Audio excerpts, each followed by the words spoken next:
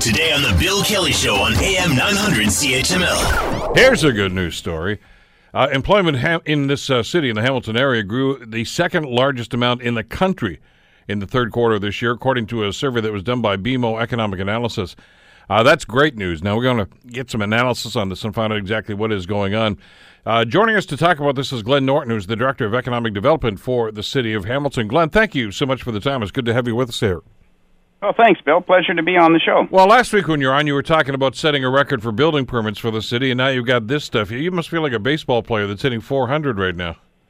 Well, there's no doubt about it. The city is certainly doing well. No doubt about it. Well, let's talk a little bit about the numbers and the story. What do you see from what you saw today in these numbers, Glenn?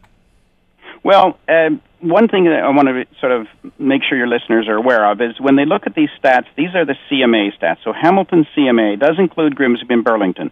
So in fairness, those communities are also doing very well in terms of the growth of jobs.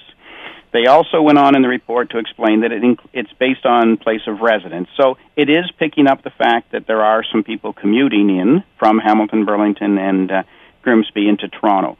But that number is relatively small. I don't want to take away from the overall good news of the story, which basically is that there has been a significant growth in jobs, which is good for job seekers, right? I mean, that's what we want for our citizens. Exactly. We want there to be a job for everyone that wants to work and can work.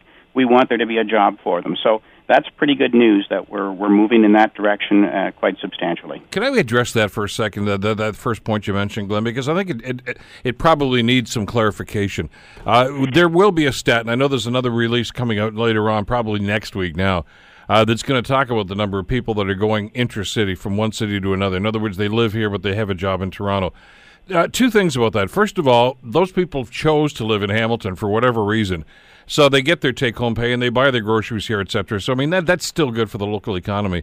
But there's absolutely. But there's an insinuation also that those poor people, they can't find jobs in Hamilton. I know a lot of people that do that commute, and it's because they love living here, but they love the job in Toronto. I mean that's not necessarily a negative connotation or a negative comment or a negative statistic. No, it's not. And I just want to mention one thing about that, Bill, is when we say they're out commuting, the 30% of the population of Hamilton that commutes, 30% of those out commute, but only half of them are actually going to Toronto.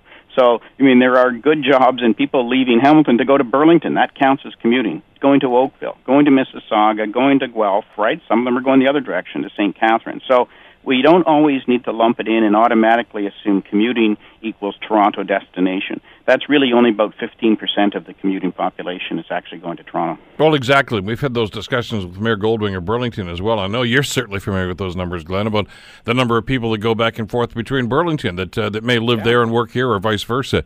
So it's a statistic that some people can point to and say, well, we're not doing as well as we should have. But on the other hand, sometimes those are choices. I mean, there are some jobs in Toronto that just aren't available here in Hamilton that people like, but they'd rather live here and raise their family here. That's a good news aspect of the story as far as I'm concerned.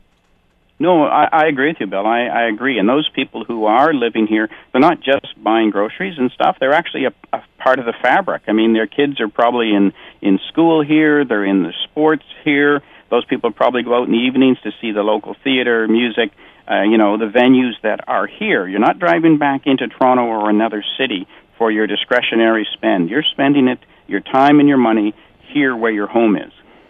There's another element to this that I want to talk about, and that's the residual effect of a survey that comes out like this. This was BMO, of course, that did this, Bank Montreal, that did the analysis on this, and it was done on a national level. And it's published on a national level, and the headline here seems to be, Kelowna, BC, by the way, was number one. Hamilton was number two. And that's something that will resonate in other communities. And from your standpoint, in economic development, and part of the mantra, of course, Glenn, is to not just to attract new business, but to retain businesses. This is the sort of thing that you can underscore and say, see, this is a great place to have your business. This is a great place to expand your business.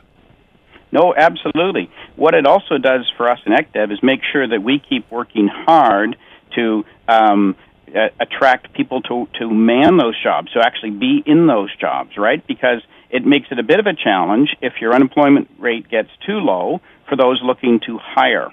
So we will definitely be spending some time as part of our strategy in making sure that the workforce knows what a great place to live, work, and play Hamilton is. Besides employers, employees, we need to spend some time attracting as well. Want to hear more? Download the podcast on iTunes or Google Play and listen to The Bill Kelly Show weekdays from 9 to noon on AM 900 CHML.